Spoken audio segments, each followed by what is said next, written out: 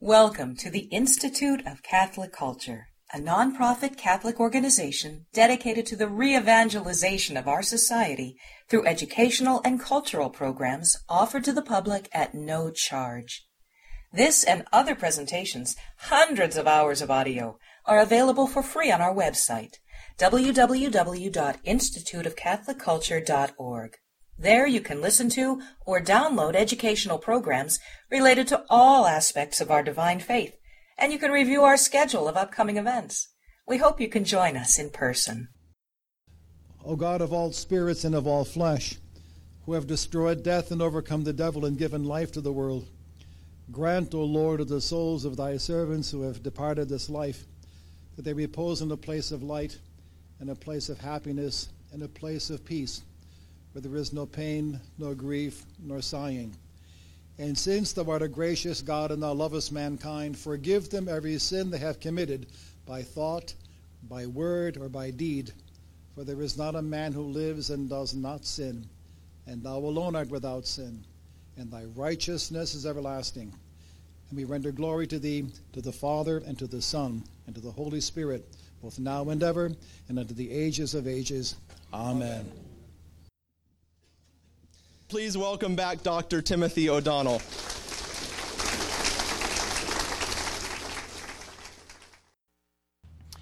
Now, I don't know if you've ever heard of a man named Walter Hooper. Walter Hooper was an Anglican Christian who was in charge of the estate of C.S. Lewis.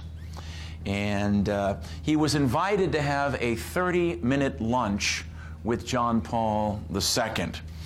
And so it was supposed to be a simple meal, wine, just a little pasta, nothing fancy. Sat down, and the Pope looked at him and said, "Tell me about C.S. Lewis." All right? The lunch lasted for 2 hours. 2 hours talking about Lewis. Pope asking probing questions, very engaged in the thought, what kind of man he was. But at the end of that lunch, Hooper looked at the Pope and said, "Could I please have your blessing?" Now, he's an Anglican Christian, but you know, when you're in the presence of the Vicar of Christ, you're still affected by that, all right? And so he knelt down to receive his blessing. And John Paul started to pray over him and put his hands on his shoulders. And then Hooper said that he experienced at that moment an incredible weight. A weight that he had never experienced in his life, where he felt it was painful. He felt the bones in his body begin to be crushed, as if there was this tremendous weight pressing down upon his body. He was so concerned that as he was kneeling, he looked down to see if he was still kneeling, because he felt he was being pressed by this overbearing weight into the floor. And then he felt this burning fire inside just sort of consuming. It was very difficult, very, very painful. He was perplexed. What was going on? And then he said he looked up into the eyes of the Holy Father, and he says the Holy Father had the exact same expression on his face that was on his face. And he said when he looked into his eyes, he saw this intense pain. This intense pain, the same thing. And when he looked in the Holy Father's eyes, the Holy Father took his hands immediately off his shoulders and said, "I'm so sorry. I did not know that that would happen." Hooper, looking back on the incident, felt it was a special grace that was given, that he experienced the weight, the burden of the papal office that John Paul had assumed. An incredible weight. This story really resonated with me. It was told to me by Peter Kraft, who talked directly to Walter Hooper. And I remember when I was given a blessing of going to his private mass early in the morning. We got up, we were ushered into the private chapel, and he was already kneeling on the prie-dieu. This is about 30 minutes before the start of Mass. And the moaning, the groaning, the sighing in front of the tabernacle. And it wasn't like this was just a physical thing. There was something else going on. And I'm just sitting there listening to this, preparing for Mass. You really got the sense almost of a victimal soul, someone that had just absorbed so much of the suffering in the world. And of course, the beauty about Walter Hooper is shortly after this incident, you know what happened to him. He swam the Tiber. He became a Roman Catholic. And when they asked him, "Why did you become a Catholic?" he said, "Because I met Aslan." And I think there's a lot of beauty and a lot of truth to that. Now, when we look at John Paul, I just want to start off with those two vignettes, because one gives us an insight into the man, the other the way in which he has impacted, I think, all of us in a profound way. When you investigate and study the history of the papacy, it's understandable you'd be somewhat reticent about making historical judgments about so recent a pontificate. I mean, even today, we're 9 years removed from his death, but even today, the significance and the achievements of this pontificate that were worked out on such a vast scale, I think, simply cannot be denied. Anyone who's going to objectively look at what was achieved in this pontificate. He was an astounding man, seen by more human beings than any other person in the history of the world. More human beings saw this man than any other human being in the history of the world. Remember that over 3 million people attended his funeral. Imagine that. I went back and looked at a L'Osservatore Romano where it talked about the massive turnout for the funeral of Paul VI, and they said 60,000 people. Imagine 60,000 people coming to the funeral. 3 million. And I remember when he was elected, I made a promise that I would come back to his funeral whenever that was. I didn't know it would be nearly 27 years later. But we did fly back, and I remember and I saw those lines. Some people waited, 20 hours to stop for 2 seconds in front of the body to pay their respects. And I remember the United Airlines crew, the stewardess, were all saying, "We're going to do it, I don't care." And they were saying, they weren't even Catholic. They said, "I don't care if it takes 15, 17 hours. I'm going to stand in line. This was a great man who affected my life deeply." And I felt so bad because I was only there for 2 days. I was exhausted. I just got on the plane. But I owe a huge debt of gratitude to Cardinal Pell, because we ran into Cardinal Pell and he says, "Oh, I'll get you in." And so he took us right up. And Bill Clinton and George Bush had just left the Purdue. I don't know if you remember that.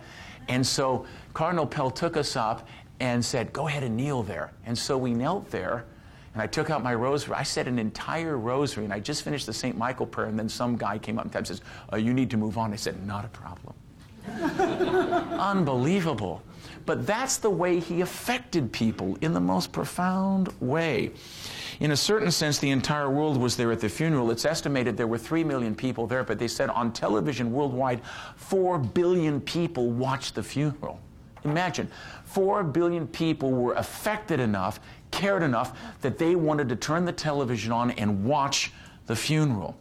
His was an aggressively evangelical papacy, which made use of the media and placed the church at the center stage in the service of freedom and truth.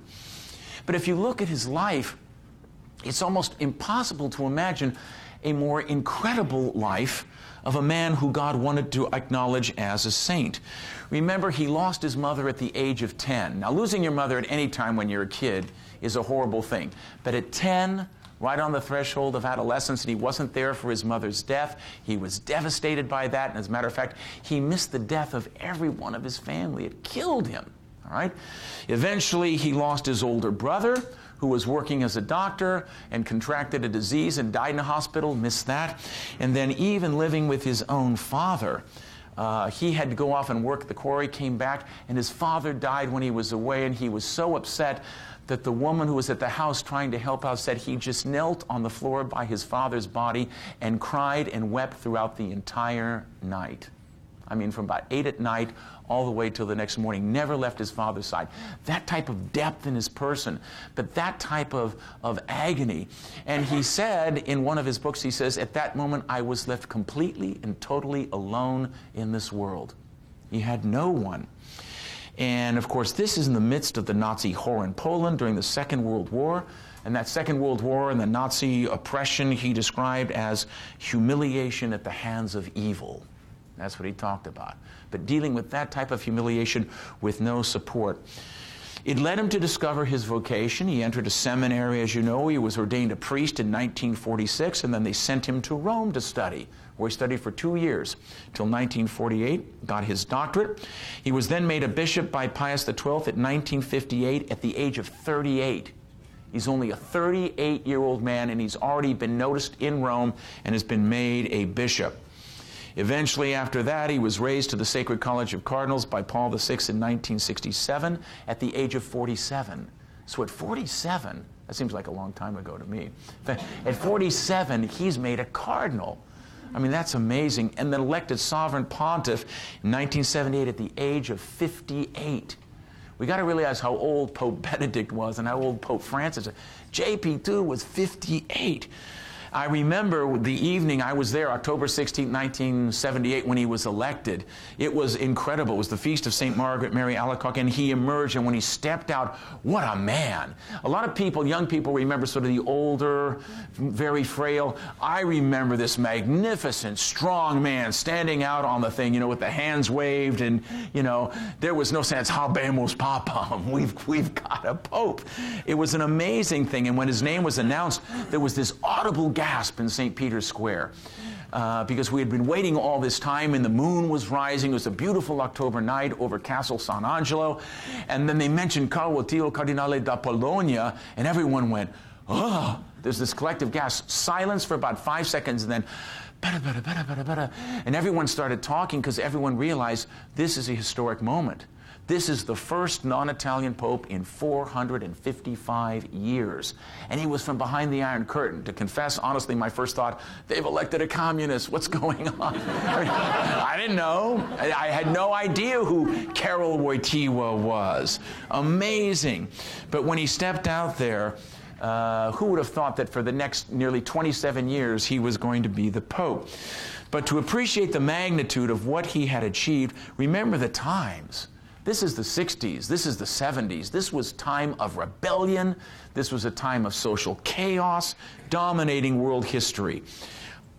I remember we went back for the Pope's Silver Jubilee on his 25th year in his pontificate, and we had lunch in the Borg. We were all excited because it was on October 17th. He was going to be in the square. I was going to be there with my son, just like I was there with my daughter. And so just think, 25 years, he's still Pope, and you're there again. And so we're having lunch, and Dr. Heisler, who was there with us, we're all having lunch together, about 12 of us. He said, let's think about this. We're going to this Mass tonight, and he said, everyone say, how did this Pope affect you? And so everyone thought for about 2 minutes while you're having a great pasta and bruschetta, you know. And then one by one, everyone said something. Some said, you know, it was Theology of the Body, World Youth Days, whatever. But the amazing thing is there were 12 completely different answers. Nobody said the same thing. And we went around the table a second time, and again, there was no repetition. Everybody said something different about how they were affected by him. He visited every inhabited continent, made 104 trips outside of Italy, 104 times got on a plane and flew off somewhere, 146 trips inside Italy. I mean, he lived the Petrine ministry, but also the Pauline ministry of that concern for all the churches.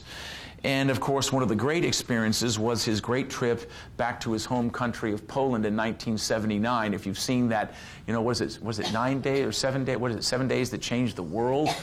I mean, when you realize that the effect he had on the Polish people, unbelievable, unbelievable. It started that whole revolution. That people was so deeply impressed by his spirit. You might remember there was a famous story, you know, Father Popoluszko, who was out there speaking about freedom and everything. He was kidnapped by the government and was brutally tortured and was thrown in the river. They found the body, and you could just see the poor man had been tortured horribly. And then the people took to the streets. The government was terrified what was going to happen, but remember, the Polish people took to the streets chanting over and over. You know what they chanted? We forgive. We forgive. We forgive. How can you fight that? How can you stop? That's inconceivable without John Paul II and the impact that that man had on his native country. Think of his trips to Mexico, Ireland, United States, Africa, Asia, Latin America, India, Australia, even Oceania. Nothing escaped his attention. If there was a desire to proclaim the gospel and to receive it, he went there. Nor should we forget, when we're talking about his greatness, on May 13th, the Fatima Day, 1981, he shed his blood for Jesus Christ.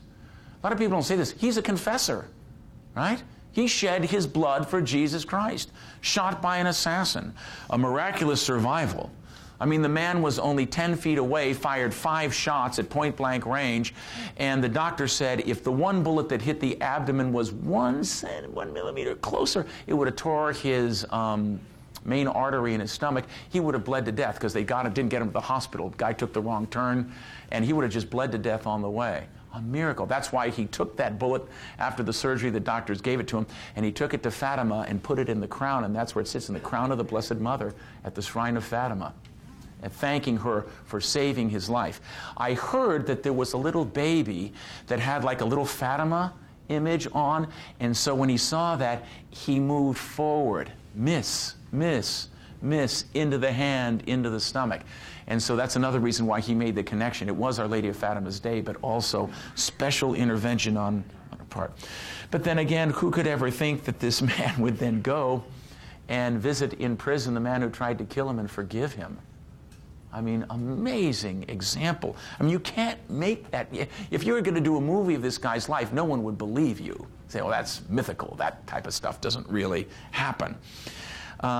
He was the chief pastor of the Church of Rome, and every Sunday he went to visit a Roman parish. There are 333 parishes in the city of Rome, and he visited 317. How's that for a pastor, setting an example? Every Sunday when he was there, going to see a parish church, because he was the Bishop of Rome and he wanted to know his flock. You wonder where Pope Francis gets that idea that the shepherd should smell like the sheep and should know his sheep. All right? We have to remember who appointed Bergoglio cardinal and brought him out of ambiguity to make him the Cardinal Archbishop of Buenos Aires. That was John Paul. I don't get into this discontinuity between pontificates at all, by the way. Seems to me you cannot understand John Paul unless you understand Paul VI, you understand John Paul I, John Paul II, John Paul II to Benedict, and Benedict to Francis. There is a beautiful continuity in these pontificates and a development of teaching, as we will see. Let's remember the great Holy Year of Redemption. How many of you have memories of the Jubilee year? Okay, 15 years ago, all right? Many people were deeply affected by that. Proclamation of the Year of the Rosary, where we got the luminous mysteries. The Year of the Eucharist. All of these things. Theology of the Body. Luminous mysteries of the Rosary, which really brought back the Rosary as a Christocentric. It's a Marian prayer, of course, but it's deeply Christocentric, right? Because the core of every Hail Mary is the holy name of Jesus, right? Blessed is the fruit of thy womb, Jesus. Because Mary's taken you by the hand. That's the Irish expression. The 5 decades are Mary's 5 fingers. And when you say your rosary, you're putting your hand in Mary's hand. And Mary takes you to her Son. And that's why blessed is the fruit of thy womb, Jesus, conceived in your womb. Blessed is the fruit of thy womb, Jesus, sanctifying John the Baptist, all right? Blessed is the fruit of thy womb, born at Bethlehem. Blessed is the fruit of thy womb, presented at the temple. Blessed is the fruit of thy womb, teaching in the temple. You get my point? Everything is Jesus. That's why Mary's soul magnifies the Lord. Her spirit rejoices in God, her Savior. Everything for Jesus. Right? Then you think of some of the things that he did. 147 beatifications, 51 canonizations. And one of my favorite things he did, he made St. Therese, who wrote a few letters, a few prayers, and one book, Doctor of the Church. That is so awesome. And I think I've read that book maybe 20 times. And every time I read it, I think I'm a better man for having read it. So I want you to read Novo Millennium Iuente, but also take a look at Story of a Soul. Fabulous book. Little flower, and he knew the power of that teaching of the little way. Encyclicals, Redemptor Hominis, Ecclesia Eucharistia, those 14 encyclicals. Think of what Evangelium Vitae meant to the church. Fides et Ratio, Veritatis Splendor. 45 apostolic letters, including Dies Domini on Sunday, Salvifici Dolores on suffering, the one we're going to talk about tonight, Novo Millennio Iuente. And, of course, Ex Corde Ecclesiae, which is very important to me as a college president, the identity of a Catholic university and a Catholic college. And, of course, in all of these things, he gave an authoritative hermeneutic of what was really meant by the Second Vatican Council, giving us a proper understanding and a context of that council within tradition. He also promulgated a new code of canon law. That in itself is a huge achievement in any pontificate, to revise and update and promulgate the law of the Church. And then also a universal catechism of the Catholic Church, where the tradition was incorporated into the teaching of the council. Then he's also a best-selling author. Crossing the Threshold of Hope, Gift and Mystery in 1996, Roman Triptych, Rise, Let Us Be on Our Way, Memory and Identity, published just before his death. If you haven't read any of those books, read them. They are so beautiful and give you such an insight into who he is. Throughout his life, heroically calling for the new evangelization. And if you think about it, how many of us here in this room and how many in our family and people who know were touched by the spiritual power of this man? Another thing most people don't know is he brought contemplative nuns to the Vatican. In the little place where Benedict is living right now, that was turned into a convent, and he put contemplative nuns there praying day and night before the Blessed Sacrament. Every 5 years they shift out. You had Poor Clares, you had Carmelites, I'm not sure who's there now with Benedict, but he is the one who started that, who started adoration of the Eucharist in St. Peter's, who revived Pius IX's traditional Eucharistic procession on the Feast of Corpus Christi. It had stopped with Pius IX. He brought it back, taking the faith to the streets, marching from John Lateran down Via Merulana all the way to Mary Majors, bringing Christ the King and manifesting that faith in a public way. His great love for St. Thomas Aquinas. I mean, he was a Thomist. I mean, you need to know that in case you... I know he was a phenomenologist, and he used phenomenology, but his whole philosophic metaphysics, the way he brought, the thought he brought to bear, was very much in line with the teaching of St. Thomas Aquinas. And in a special way, his love for kids, his love for young people. And young people knew that he loved them. That's why I met up at Toronto. He's sitting up there, huddled over, drooling out of his mouth. And he just says, you know, Jesus Christ loves you. And these kids are just moved. I mean, this isn't MTV or anything, but it's the voice of someone who has suffered, but someone who's authentic, someone who's there because he loves them. And they responded to that. What a beautiful, beautiful moment. And then I also have to thank him. At the end of his life, he taught us how to age and how to die. The dignity of the human person. How important that really was. He wasn't afraid to show his fragility, even though it was painful for me to watch sometimes, because I remembered him in his youth. But I think that was a great preparation for me. And now as I look at my own father is 91, still going strong, but he's 91. But I oftentimes think of John Paul when I go and visit with him. He's still living on his own, he's still strong, but you know, he's frail. But you realize the dignity of the person. It's who you are, not what you can do that makes you really important, you know. Everyone has their dignity, and I think that's what he taught us. And so we really show that even lifted up on the cross, there is still dignity to the human person.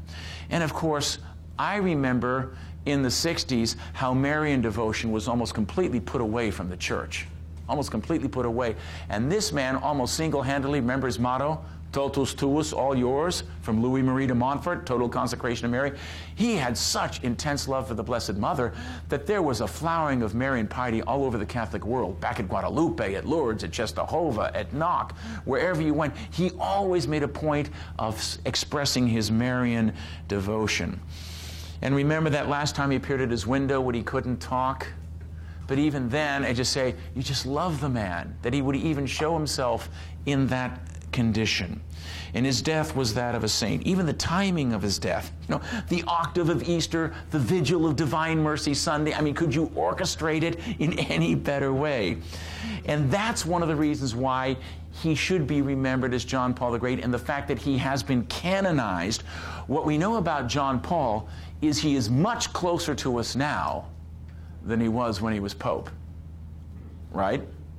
He's much closer to us now than he was as a Pope. He's in heaven. He's beholding the beatific vision, and he's making intercession for us. And we should be asking his help and his assistance. And since he is such a great saint, we need to take a close look. Now, let's talk a little bit about the document, Novo Millennio Inuente. And I think it's so important because I don't think you can really understand Benedict's pontificate. I don't think we can really understand Pope Francis's pontificate and what he's trying to do unless we go out and look at this document, because he reflects on what happened in the Jubilee year, and in this document he sets the trajectory for the new millennium. This is where we need to go as a church. And given the fact that he's a saint, I think someday he probably will also be a doctor of the church, be declared a doctor of the church. We should look at what he has to say. Now, the document, Novo Millenium Iuente, at the beginning of the new millennium, was issued on the Feast of the Epiphany in the year 2001. And in this, he reflects deeply upon the profound experience of the Jubilee year, and then after that talks about where do we go from here after we've had all of these great experiences.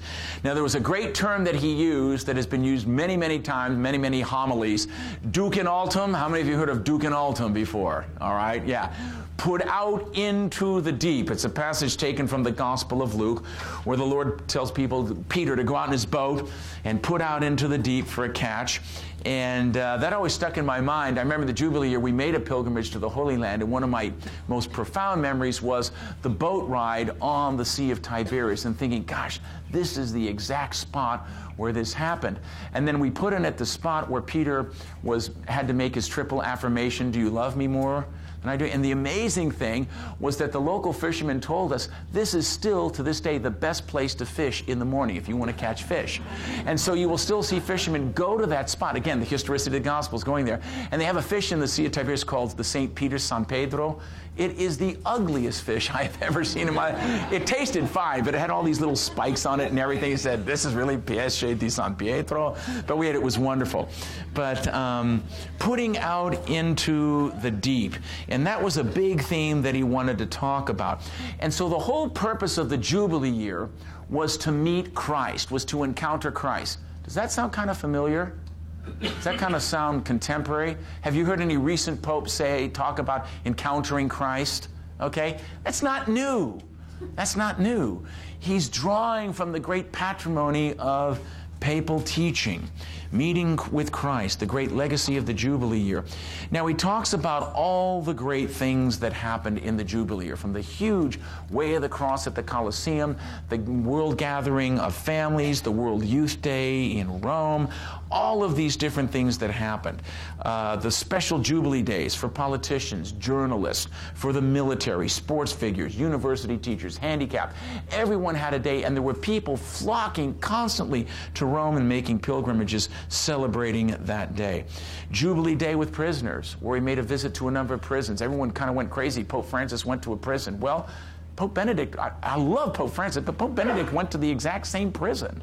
John Paul went to that prison in multiple times, all right? I'm sorry that the world press wasn't paying attention. Maybe they should have paid attention. But this is very much in line, very much in keeping. And one of the great joys, I'm sure, of Pope Francis's pontificate was he was able to canonize John Paul. But all of these great experiences. But in this document, the Pope brings us back and wants us to think about contemplating the face of Christ. To look at the face of Christ and how significant that is for us, and how Jesus wants us to look at his face and to see his face and to reflect on his face. Because remember one of that great scene at the Last Supper in John's Gospel when Philip is saying, hey, show us the Father and that's enough for us. And then he looks at him and says, Philip, have I been with you all this time and still you do not know? He who sees me sees the Father. Sees the Father. So looking at the face of Christ, contemplating the face of Christ, so important for us. I don't know if I shared this with you before, but I had a beautiful experience when I went to the little town of Annecy, which is in France. It's where Francis de Sales is buried, along with St. James Francis de Chantal. I have a great devotion to Francis de Sales, Introduction to Devout Life. And so we went there on a visit, and it was 3 o'clock, and the tombs were there. We got right in the church, beautiful Gothic church up overlooking the French Alps. And we're looking at there's this beautiful Alps mosaic. It's 3 o'clock. I said, oh, we should say the Divine Mercy Chaplet. Now, when I first learned the Divine Mercy Chaplet, I always had a temptation, and I kind of gave into the temptation of saying, for the sake of your sorrowful passion. have mercy on. Because I like talking to Jesus, all right? For the sake of your sorrowful passion, have mercy on us, invoking his heart. But of course, the Divine Mercy Chaplet is really more accurately described as directed to ad patrem. It's directed to the Father. For the sake of his sorrowful passion, have mercy on us. But there was this incredible grace tied into contemplating the face, where there was this beautiful apse mosaic of Christ crucified. And he had this look of great sorrow but serenity, Holy Spirit above him, but then above him the artist put the Father, and the Father had the exact same face as Jesus. And that was the greatest Divine Mercy Chaplet I think I ever said in my life. I got it. Of course, any father who was to see his son joyfully and willingly go through this horrible suffering and death, he would be totally engaged in that. All right? So the Father is the source of mercy because the the Son is actually sent by the Father. So he wants us to look at his face and to contemplate his face. And it was very important for him that we spend and take the time to do this. And he was very much concerned about complacency in the church. We just had the Jubilee's over, so let's all get complacent again. Does that sound familiar? Is there any pope that is a little concerned about the church being a little complacent? Not really actively engaged? I'm telling you, Pope Francis lived this document. You want to understand Pope Francis and Pope Benedict?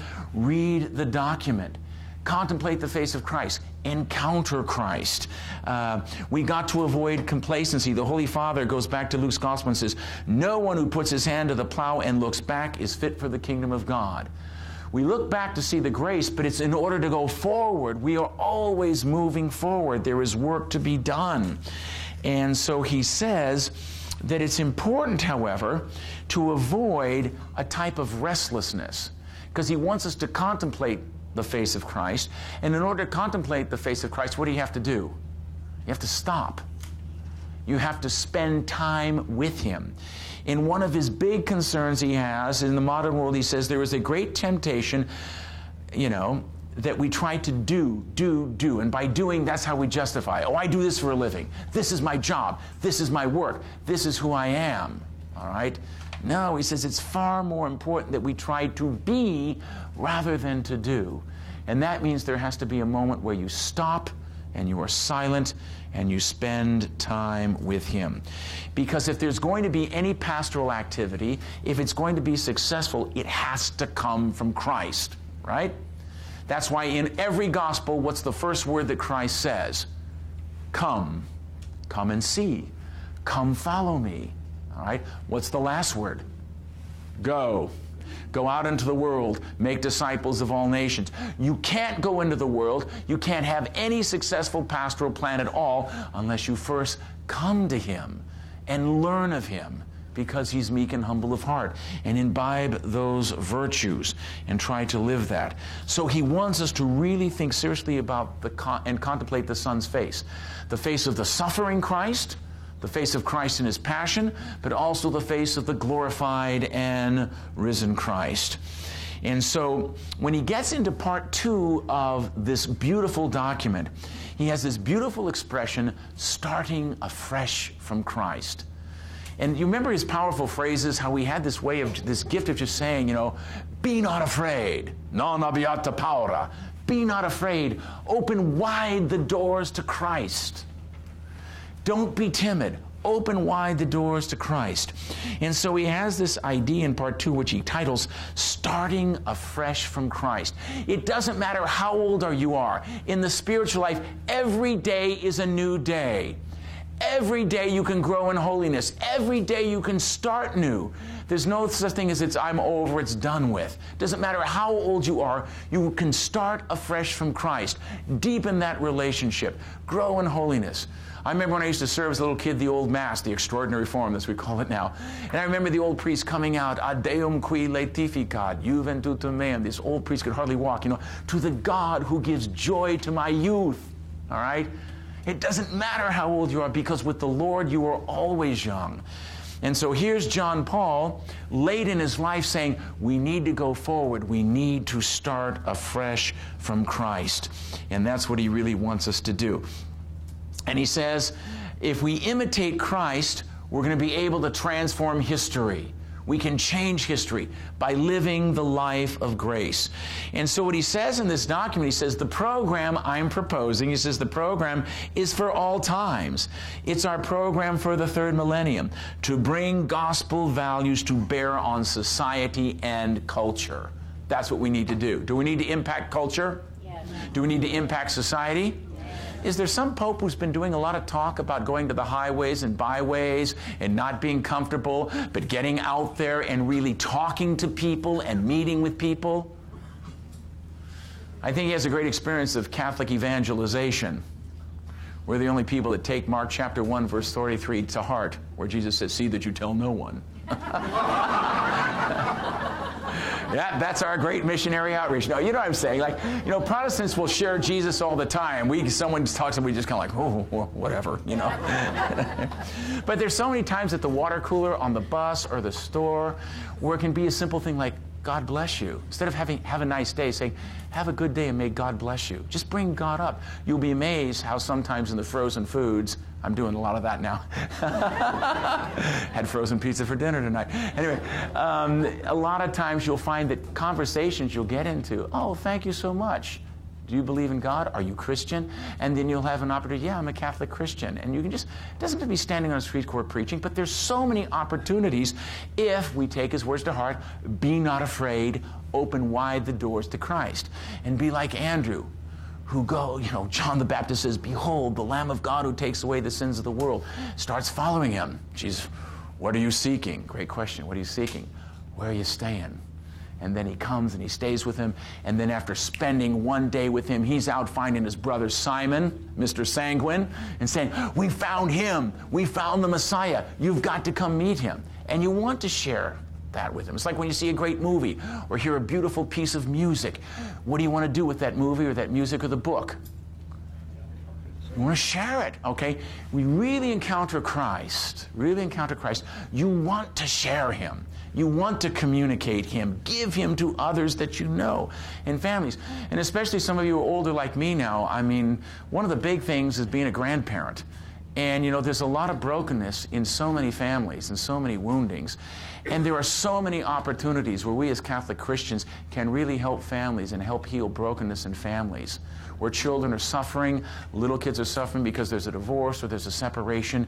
Grandparents have taken on a far greater significance now than probably at any time in history because of the brokenness of our culture and society. So I urge you to think of ways in which you might be able to share the Lord or share the faith with some of the little kids or some of the children that are broken and are struggling at this time.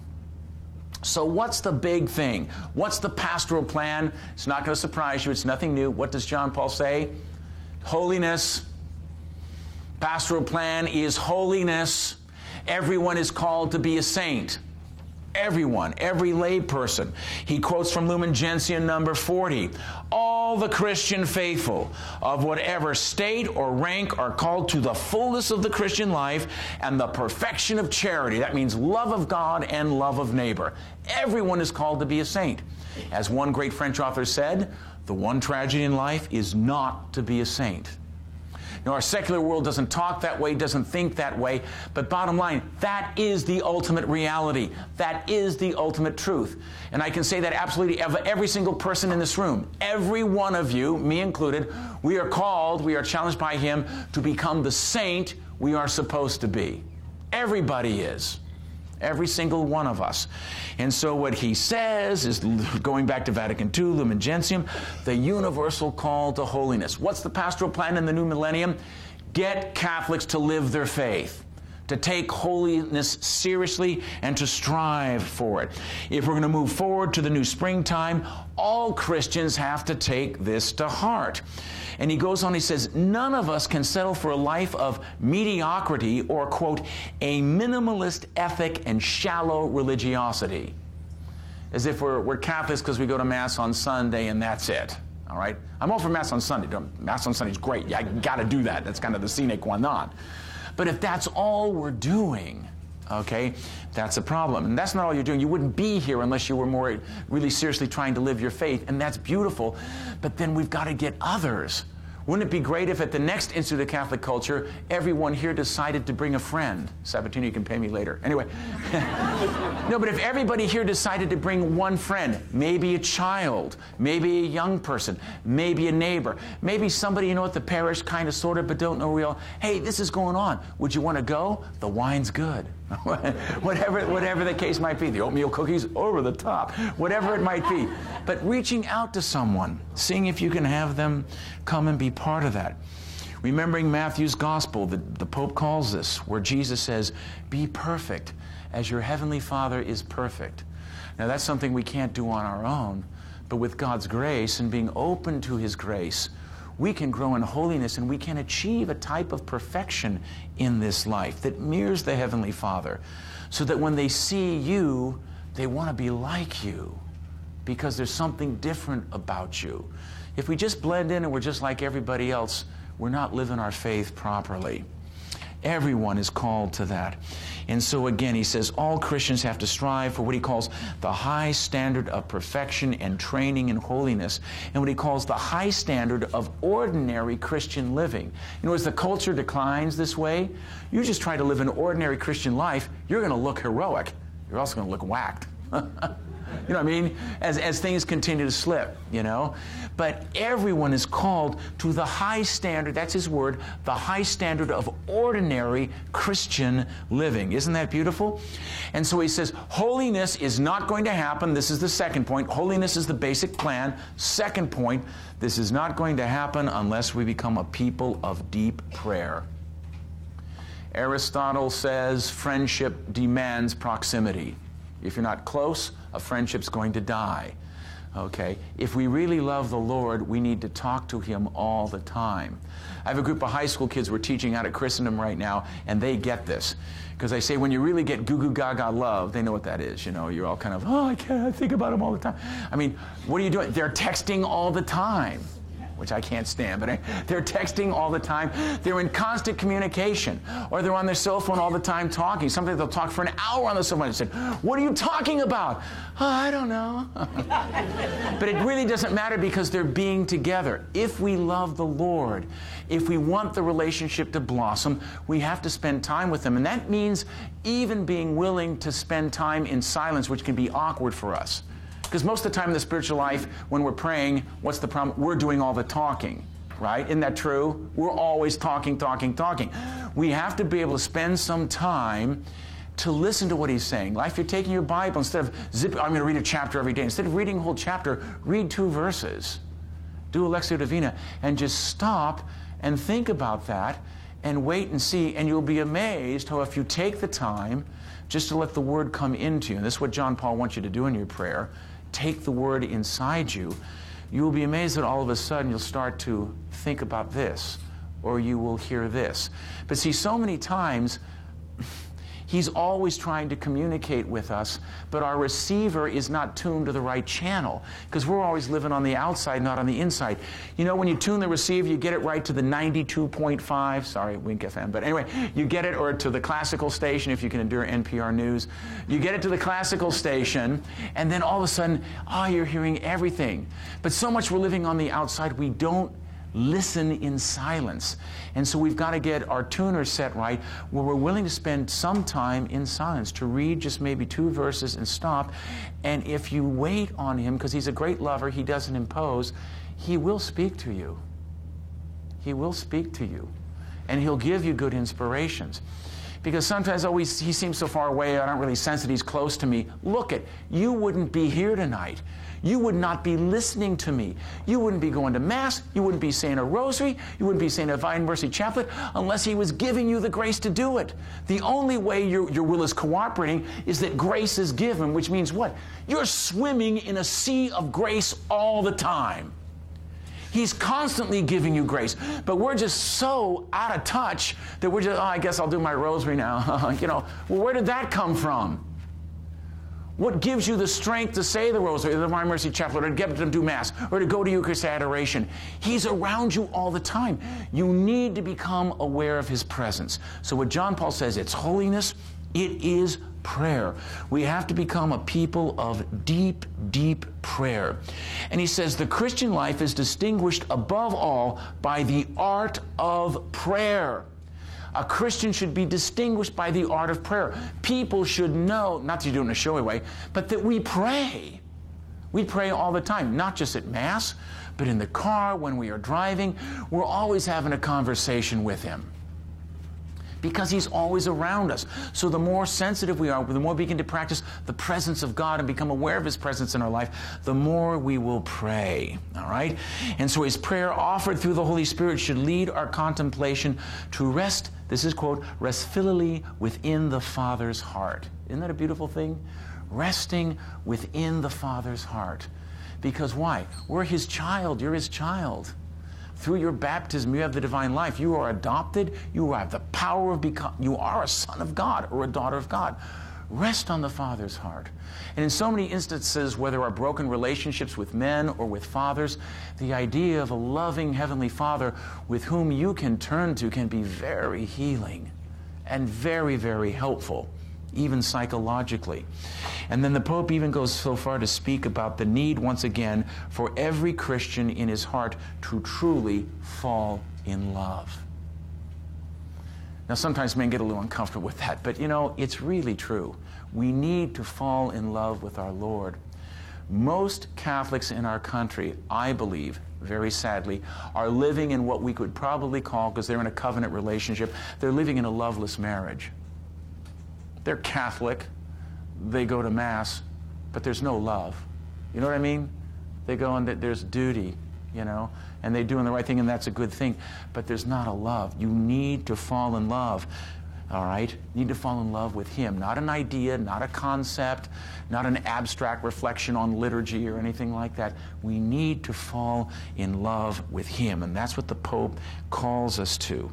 And this is especially important for everybody because this education in prayer is so important. He encourages recitation of the divine office, or Lectio Divina, the prayerful reading of Scripture, and talks about the dignity and the vocation. Now, another thing he was so big on, and he's really big on in this letter, and I want to go back to this because it may sound like I'm downplaying Sunday. I'm not. He says Sunday Eucharist, Sunday Mass, Dies Domini, the Lord's Day. He spent a whole apostolic letter devoted just to Sunday. And he basically says, you want to win the culture war? Everyone wants to win the culture war. Bring our young people back, help people to be moral, fight abortion, defend marriage. He says, you want to win the culture war? You will never, he says, win the culture war unless you win back the Lord's Day. We start keeping Sunday again. How many times I get so depressed when I see it, open Sundays, open 7 days a week. You know what I'm saying? I mean, it's like the French Revolution, what was their big goal? Destroy Sunday. They went to a 9-day week. The Soviet Union, the communists, tried to destroy Sunday because they know Sunday is the lifeblood of the Christian. You know, when you wake up and it's Sunday, this is great. It's the Lord's Day. This is a day specially dedicated to Him. And if you make it His day, it'll be the best day of the week in your life, you know? This is going to be the best day of my life. All right, so anyway, but it's an amazing thing. It's an amazing thing that day.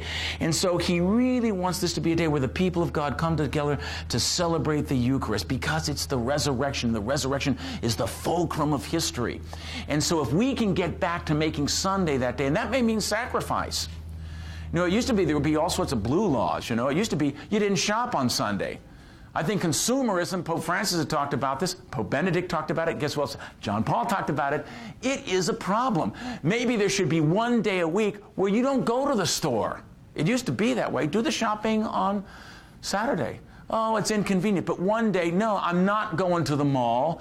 No, I'm not going to go to the grocery store. I'm not going to do it. There's one day, I'm not going to do it. Maybe even say I'm not going to use my smartphone for one day. I'm not going to use my iPad for one day. That sounds really challenging. But you know, I mean, think whatever it is what can you do that can break out of the routine, that can really give this and make this a special day? Sunday, so important for him. That was the third thing, Sunday. The fourth thing, a newer appreciation of the sacrament of reconciliation. There's no doubt there was a crisis of confession. People had stopped going to confession. As Fulton Sheen once said, it used to be that only Catholics believed in the Immaculate Conception. Now everybody believes they're immaculately conceived. You know? Nobody believes in sin anymore. And since no one believes in sin anymore, that's why Christ is fading from consciousness. Because if there's no sin, there's no need for a Savior, right? That's when I hear people saying, we're lapsing back into paganism. I wish we were. Because the pagans knew they were sinners. They knew they were sinners. And that's why when they heard the gospel preached, what did they call it? Evangelion. Good news. This is incredible. I just stole. I just murdered. I just gossiped. I just fornicated. I just committed adultery. You're telling me there's a way out of my personal hell, that I can be forgiven that? That's the sacrament of confession, all right? And boy, do we take that sacrament for granted. What a powerful, powerful gift. Every time that priest raises his hand, the blood of Christ, giving you absolution, is just pouring all over you. And that's why preparing properly and then spending time before and after the sacrament to celebrate it worthily. Don't run in 1 minute, give your little 10-minute your 10 minutes, sorry, okay, your 2-minute laundry list, and then go out, say a quick prayer, and then go. Spend time to allow that grace. And then after you go to confession, invoke the grace from that confession. Because I'm sure you know what it's like. The very next day, the very things you confess, you are going to be tempted to do those very same things again. Invoke, Lord Jesus Christ, through the grace of the confession that I gave with you, strengthen me. Because it's such a great opportunity. You know, it was really interesting. St. Margaret Mary Alacoque, who had the great visions of the Sacred Heart, fascinating story. Mother Superior did not believe she was really getting this. So she said to St. Margaret Mary, well, the next time you see Jesus, you ask him what I said in my last confession. So Margaret Mary said, okay, I will. And so Christ appeared to her and says, I'm suffering terribly. Mother Superior is not believing that you're really speaking to me. And so she asked me to ask you what she said in her last confession. And Jesus just sort of looked at her with this benign, beautiful, loving smile and said, oh, I don't remember. That's quite a sacrament. That's quite a sacrament. In other words, you're just going into the arms of someone who loves you infinitely and wants to do nothing more than forgive you and show you mercy. That's a great thing. So, confession. Sunday Eucharist, confession. Then to go back to something a little more philosophic, the fifth point he wants to emphasize is the primacy of grace. The primacy of grace. You notice everything he's talked about so far, holiness, prayer, Eucharist, confession, they all have to deal with grace, right? The primacy of grace. That's the one thing the secular world never talks about, never makes it in the paper. But Christianity, I taught world religions for 7 years. One of the things that makes Christianity a unique in the world religion is that it is a religion of grace. There is a whole supernatural order. And that there is constantly being a breakthrough of divine life entering into time, entering into history in a concrete way through the sacraments and through the life of prayer. The primacy of grace. And we need to be attached and recognize our need for grace because, as Jesus said, the Pope quotes this from John 15:5, without me, you can do nothing. Nothing. But with him, we can do everything. And so the Pope calls us to that. So then he says, listen to the Word. Listen to the Word. He really wants us to be serious about Scripture. That's why I love Deacon Sabatino, always talking about bring your Bible. Spend time reading it prayerfully. John Paul, that's point number 6, listen to the Word. Wonderful priest with us at Christendom. I don't think he'd be upset if I told you this. He's going to be our chaplain over at Columkill Institute. Father Mark Byrne has a tradition where before he goes to bed at night, he sits out and looks at the lectionary and he reads all of the readings for Mass the next day. And then he says, I just take that to my heart and then I go to sleep. And he says, it's amazing the impact that has on his sleep. And then after sleeping with the Gospel, the Epistle, and the Psalm, he wakes up in the morning and then he writes his homily.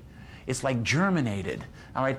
We have to realize there is a power in that word. There is a supernatural power in that word that strengthens us and empowers us to live that. And so every family should have a Bible. Everyone should be reading God's Word. And then the next thing that he talks about after listening to the Word, proclaiming the Word. If you really are prayerfully reading how, and He's affecting you, and you're really encountering, how can we keep that to ourselves? All right? How can we keep that to ourselves? It is something that we have to share. And he says it always has to be done, quote, with unswerving fidelity to the proclamation of the gospel and the tradition of the church. He says that is the new evangelization, and that's what he's talking about. In his final part of this beautiful document, which I urge you to read, he entitles it Witness to Love. All right? And his big point there is the most compelling thing we can do is to manifest love to our brothers and sisters. Because it's love that's really going to attract people. And witness to love, Deus Caritas Est, does that sound familiar? Pope Benedict, right? Everyone thought, oh, as the prefect of the Congregation for the Doctrine of the Faith, Benedict's now the Pope. What'll be the first document he'll write on? He'll write on the faith, of course. Nope. What's his first encyclical? Love. What's the next encyclical? Hope. What was his last encyclical? Faith. Right? Isn't that interesting? Why did he do that? Well, he does it because the thing that's going to draw people will not be us standing on the street corner proclaiming faith, faith, faith. It's going to be love in action. It's people doing things that are charitable. Well, see, you're different. It's not just about you. It's not just about me. It's about serving the Lord and serving our brothers and sisters in Christ. That's the most compelling thing. That's why the world got John Paul II. Because he really sacrificed. He poured himself out. He gave of himself. Who would want to be seen on a camera drooling, struggling to move? And yet he did that because he wanted to show them that there still is the dignity of the human person. Why did the world love Mother Teresa of Calcutta? Because they saw this incredible love. Like when that beautiful little nun, there's a famous story of the American businessman, went to visit Mother Teresa in Calcutta, and there was this little man who was all shriveled up, covered with leprosy, just smelling horribly, and he's ready to die, and Mother Teresa just bathing sores, and he hears Mother Teresa talking, "This Jesus, is he like you?" And Mother Teresa says, "Well, I try to be like him," and then he says, "Well, I want to be like him. I want him. I want him." And so he dies professing Jesus Christ. American businessman is so moved and can't believe it. And he doesn't, sometimes you're awkward, embarrassed what to say, and he just sees her washing this, kind of cleaning the body, dead body, and laying it out in the smell and the horrible sores and everything. He says, "I wouldn't do that for $1 million. And she just looked up and smiled and said, "Oh, neither would I." So, witness to love, living the faith. This is the great pastoral plan and the challenge for the new millennium. The beauty is it's nothing new, but it's very clear, it's very profound, and exactly what Benedict was saying, and it is exactly what Pope Francis is saying. And so what we need to do is take the teaching of this great saint to heart and begin to live it. Thank you for listening to me tonight. Now, I know Novo Millennio Inuente was promulgated at the close of the Jubilee year, which I do recall, especially the logo with the 5 multicolored doves. Yes. And I was wondering if you wouldn't mind perhaps commenting on the opening of the Jubilee year and the purposes of its being called in the first place. Oh, sure. Be happy to. That's a very good question. Well, the whole Jubilee tradition goes back to the Old Testament. And that was something that was carried over within the Christian tradition. The very first Jubilee year was called by Pope Boniface VIII in the year 1300. And then subsequently, every 50 years, there would be a Jubilee. The Pope is the one who called this the Great Jubilee because it was the year 2000, 2 millennium. And since the second millennium had been characterized by the division of Christianity, his hope was, as we go for in the new springtime, there would be a great healing in that year. So he called it the Great Jubilee, and I think it was something that was very much on his heart and his mind, because even if you go back to read his very first encyclical, Redemptor Hominis, he mentions the Jubilee year right in the first encyclical, that everything that he felt that he was called to do was to lead up to that Jubilee and to help guide the church into the new millennium. And so I think his great hope was that there would be a major renewal of the church and of society through the graces that were experienced in that Jubilee year. I do think that he thought, in many ways, he was successful in that. And if you read the document, you can clearly see he talks about the great truths. I didn't have time to go into that, but the whole first part is like, this happened, this happened, this happened. And he speaks of all the great graces, many of which were hidden, which we did not see. But I think there's no doubt that when 9/11 happened, he was really shaken by that deeply. Because he had been hoping for peace and things like that. And, of course, the world changed very dramatically on that day, I think. And they said that even the Pope, when he saw that, he was just glued to the television because he saw it just as such a huge manifestation of evil. But I think he felt that it had been his personal calling to prepare the church for the Jubilee year. That's where he came on the idea of the 3 years of preparation of the Father, Son, and Holy Spirit. You know, leading up to that. Does that answer your question, or is that not where you wanted me to go? Or okay, thank you. Hi, Dr. O'Donnell. Hi. I was wondering if you could talk a little bit about maybe the cultural or historical context that prompted the writing of Novo Millennio Inuente.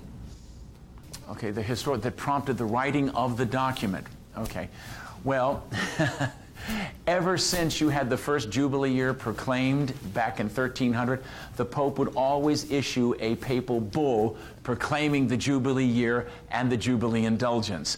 So it was done in 1300, it was done in 1350, it was done in 1400, and every 50 years.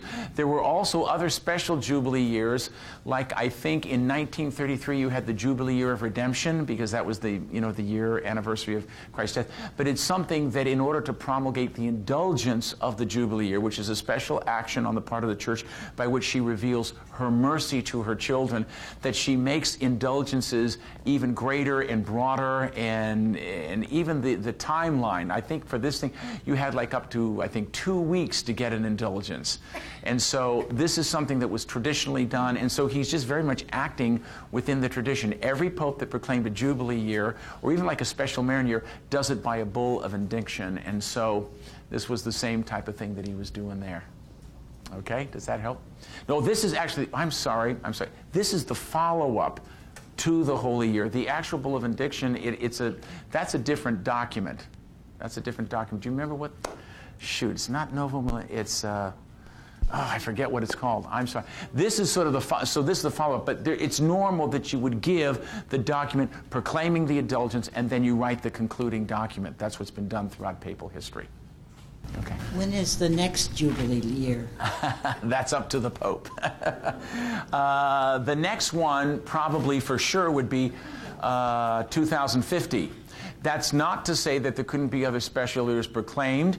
You might find a pope wanting to proclaim 2033, another year of redemption. He might do that.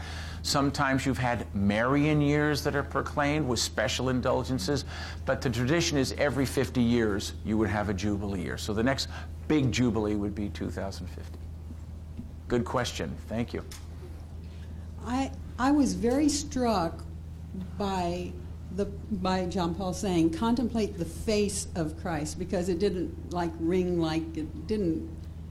I was not familiar with that kind of talk. Mm-hmm. Does it go back? And I mean, was there a tradition of contemplating the face of Christ? Oh, yeah. Or was it something new, and why particularly the face of Christ? No, I don't think it's new, but I think since he's focusing upon 2,000 years, the birth of Christ in Bethlehem, that contemplating the face brings us into the truth of the incarnation, that God now has a face with contemplating.